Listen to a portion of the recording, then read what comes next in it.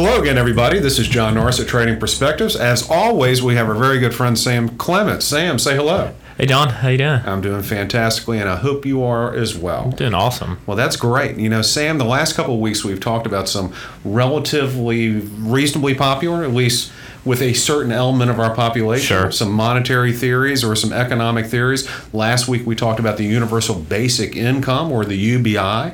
The week before that, if memory serves, we talked about modern monetary theory, at least in some part. Yeah, some regard. And the reason why these things become so much more popular, and the reason why people are really trying to come up with some sort of new economic theory, is a lot of people, particularly on the West Coast, Silicon Valley, and other places, are concerned that the growth of our topic for today is going to put a lot of people out of work or somehow marginalize them in the 21st century knowledge-based economy. And our subject for today, Sam, is? AI. That's right, artificial intelligence. Now, we are not experts on very many things, if any at all, and certainly Definitely not this one. but we're certainly not an expert on artificial intelligence. So to help us with that today, we asked our good friend and co-worker, David Driscoll, to come up here and help us out with this. And Dave is the head of our information and technology here at Oakworth Capital Bank and has been in and around tech and IT really your entire career. So Dave, welcome here today to Trading Perspectives. Thank you. Glad to be here. And we're glad that you're here. Now, of course, I gave David a couple of softballs leading into this, just to let him know we're not going to try to trip him up a little bit. Dave, what is your view on politics and religion? I'm just kidding with you on that, David. So what? My first question to David when I gave it to him is, Dave, as an IT professional, and this is where I'm going to show my ignorance, and Dave will know I'm ignorant on a lot of different things, but as an IT professional, when did you really start believing that AI was something more than just sort of science fiction? The real deal? Is it back when IBM was creating computers that playing chess? When did you, being more on the know or in the know than the average person, when did you start thinking that, hey, this could be a real economic and societal force at some point in the future?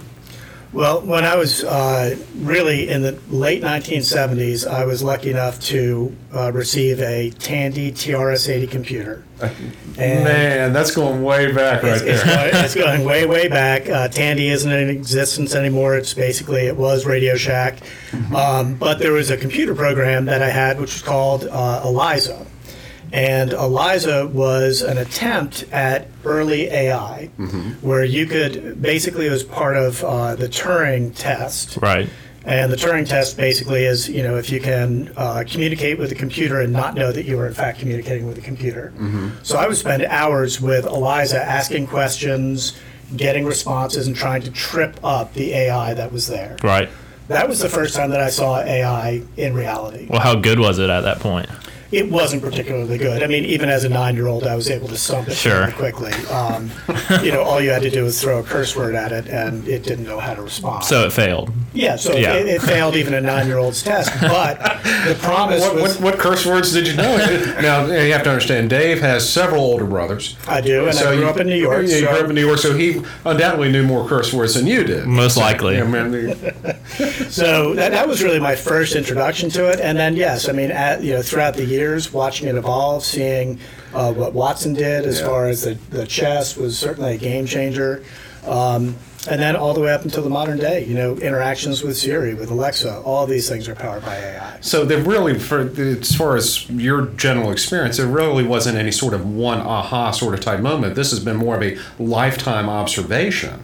Yeah, well, AI has been, really around, and neural networks have been around for 70 years in concept, with computing changes with the ability of processors and graphical processing units.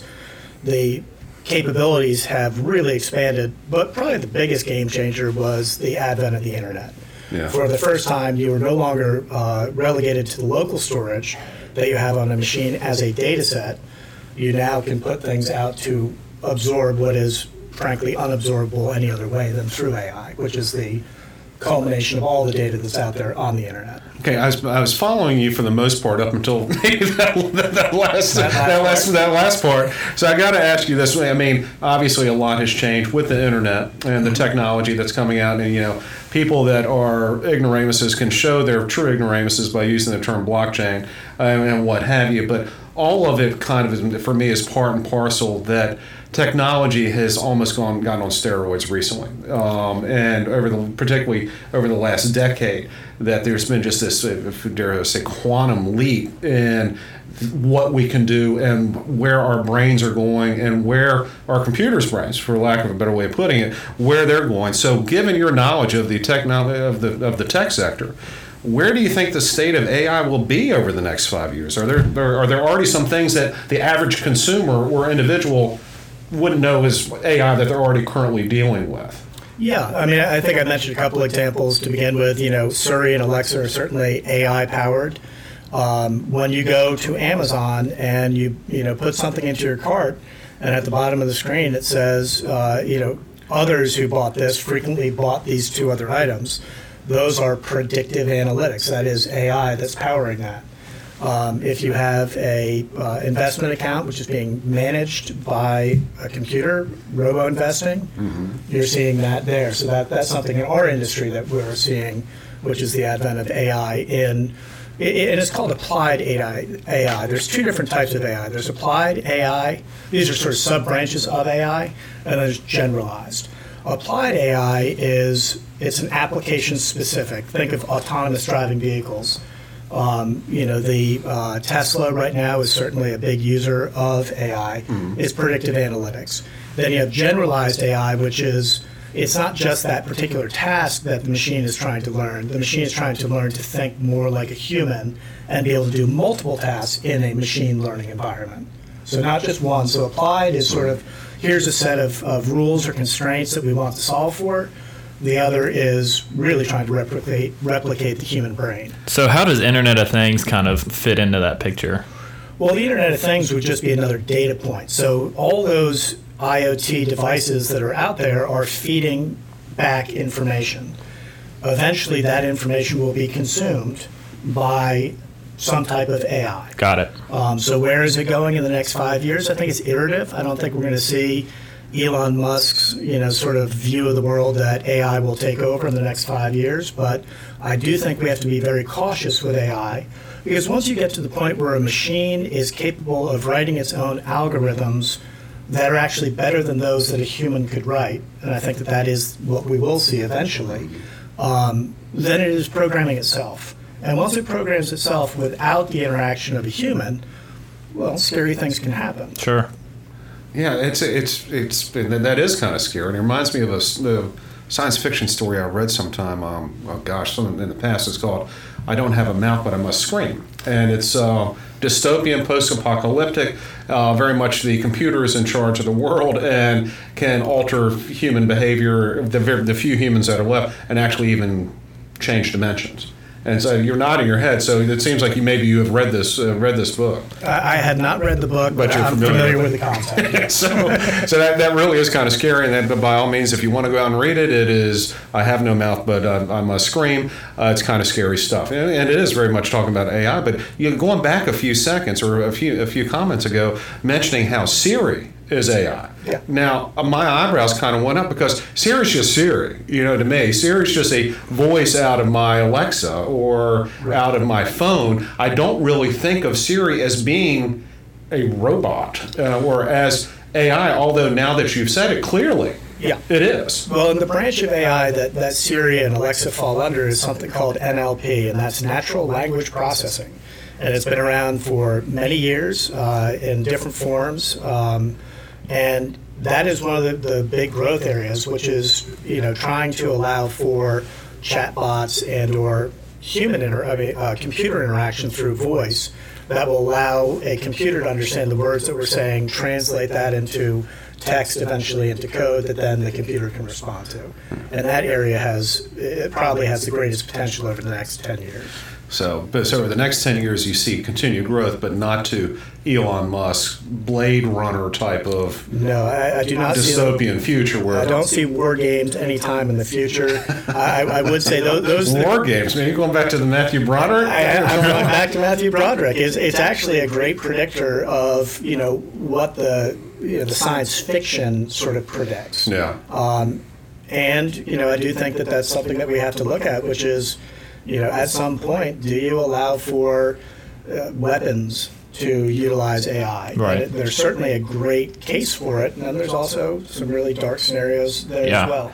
So something you brought up that was interesting to me is when you talk about algorithms and stuff being better than humans, I start to think of an errorless society, where nothing's really going wrong. But surely there's awful.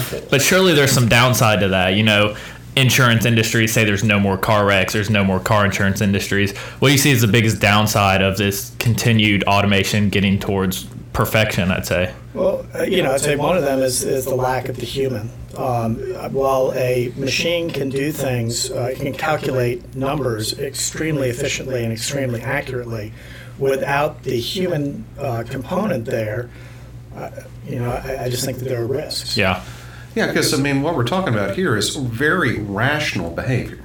It's logical. It's all logical and maybe rational. However, human beings and nature doesn't always behave logically or rationally. Clearly. Right, because there are many times when we do things that are not in our self-best interest because we're either morally or ethically bound to do them. Yeah. And that is something that I don't think that you can... Machine would ever have the same sort of ethical or moral... Right. We've hinted on this in several different episodes, whether it's the lottery, people buying lottery tickets, whether it's not a logical thing to do. There's always going to be these little aspects of human nature that are going to try and work their way in. Yeah. So with that, do you think that maybe AI or technology would ever be able to learn a moral or ethical sort of basis? I think that's probably the holy grail. I don't know the answer to that. I suspect no, and that maybe is, as a human, we all somehow believe that our presence here is can't be quite replicated, but certain elements of it certainly can. Okay, well that's kind of deep thought. So let's take it back a little bit here before we start delving off into let's go have a cocktail and talk about the end of the world type stuff. What economic sectors? We're going back to home here. What economic sectors do you think will be most impacted, if they haven't already, in terms of the growth in AI over the next few years? Whatever. Well, I think again we hit on the certainly robo investing is one area. I think in compliance, fraud mitigation within our business, having pattern analysis that is not just pattern analysis but can actually learn fraud detection is a big area of growth for AI. Yeah, so that would be called reg tech in our world. So, okay, that's fine. Do you see this in, I see a lot of applications, hopefully, in the healthcare or medical industry. Healthcare is what I picture being such a huge disruptor, not only on the being more efficient in the surgeries and all that, but the jobs that are going to be lost possibly from less nurses, even less doctors. If you think about surgeons as well. Yeah. Well, and just, simple things like looking at a CAT scan or looking at, for anomalies. Yeah. Once you feed the information, you feed enough scenarios to a computer, it can learn. And it can learn and do things faster than a human could, and probably with more accuracy. Sure. You still hear instances of misread CAT scans and X-rays and all that. Without a doubt. What's so amazing for me, and Sam, you're way too young. But and Dave's younger than I am. He's by a matter of months. But you were mentioning your Tandy computer, and obviously we're going off script right now. But you mentioned your Tandy computer. I remember when I was a freshman at Wake Forest University. And Sam, this is where you're not even going to know what I'm talking about. I had an IBM punch card that I had to use in order to enroll for my classes, sign up for my classes. Sam, do you know what an IBM punch card is? I don't. I've heard of it, but that's the extent of my knowledge of it. So you're going from Tandy computers. I'm talking about IBM punch cards, and here we are talking about machines, and not even machines, things out in the ether that are able to write their own algorithms. Yeah. All within our lifetime. Yeah. No, the explosion of computational growth has been exponential, and Moore's law comes into play. For those of you that don't know what Moore's law is, it basically says that every 18 months the ability of a computer to compute numbers and calculations will double. Sure. And that has remained true from the 1960s up until the present. It is a theorem. It's not really a law, but it's called a law. But at this point, it has held true. And to show you the type of computing power that has changed over the years. Obviously, a little bit of an aside here. All the computing power in Apollo 11, which took men to the moon, I think I read somewhere my phone has more computing power than the Apollo 11 mission does. Actually, your TI-85 calculator. I'm saying, did you know what a TI-85? I did. I do know that. Actually had more computing power than what sent. Which is outrageous. And then yesterday, and Dave, you might have seen this headline, and then we'll start wrapping things up, but you might have seen this headline. Someone at Google, one of the Google assistants or someone that works over there, young woman, calculated pi out to 22 trillion points past 3. Yeah. 22 trillion. It would take over 365,000 years, Sam. 360. That's older than I am. Just to say this number. It's just barely older than you, John. Just to say this number. Yeah. And I forget how many terabytes. It's a yanobyte, or am I saying that? Some sort of. It's outrageous. And this is where we're going. She says she wants to do even more, which I'm not exactly sure what the efficacy of that would be. At some point, it's. She'll do it once. Some point it's 3.14. Not sure the cost benefit analysis is going out. At some point, it's a rounding error. That's what I'd say. I'll round up from here. Your thoughts? I think that's correct. I think it's fascinating that someone's interested and that they are getting to 22 trillion. 22 trillion. Which, interestingly enough, is about the size of the accumulated national debt. But that's maybe. I think that's next episode. Very good tie-in, John. And that's our segue for today. Thank you for listening. No, but final question, Dave, and this is kind of bringing it back home for the average person that might not be an IT professional. Most people have probably seen the movie The Matrix. I'm sure you have seen the movie The Matrix. What is the likelihood of this type of scenario over the next couple hundred years? Yeah, I don't know. I don't know how to answer that. It's a great piece of science fiction. It certainly is intriguing to me from an intellectual standpoint. I don't. Over the next couple of hundred years is so hard. Yeah. Just because in the last 70 to 80 years we've seen such explosive growth. Do I see machines completely taking over the world? No.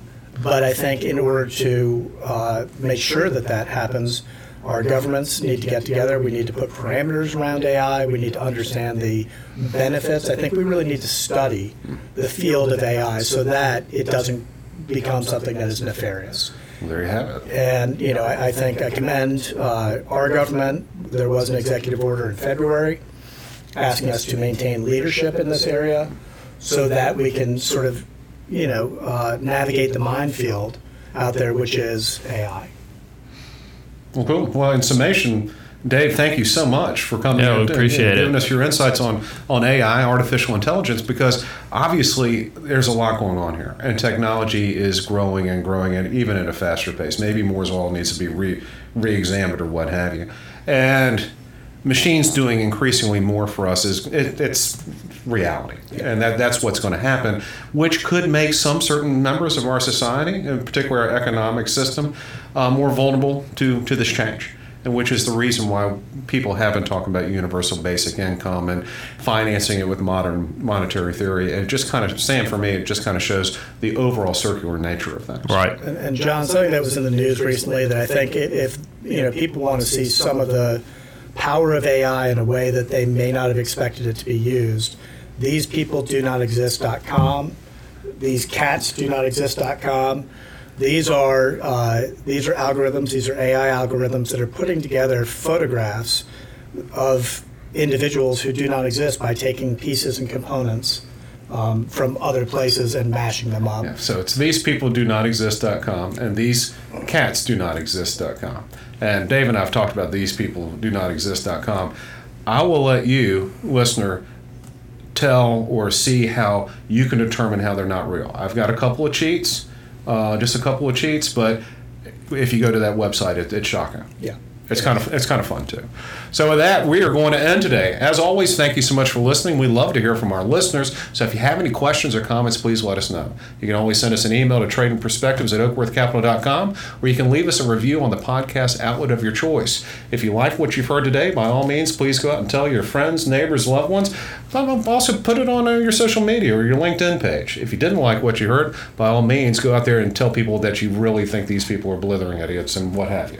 So with that, if you're interested in hearing more of what you have to say, you can always check out our blog Common Sense at oakworthcapital.com underneath the Thought Leadership tab. Sam, what do you have? That's all I got. Yeah. Okay, well guys, thank you all so much for listening. Y'all take care.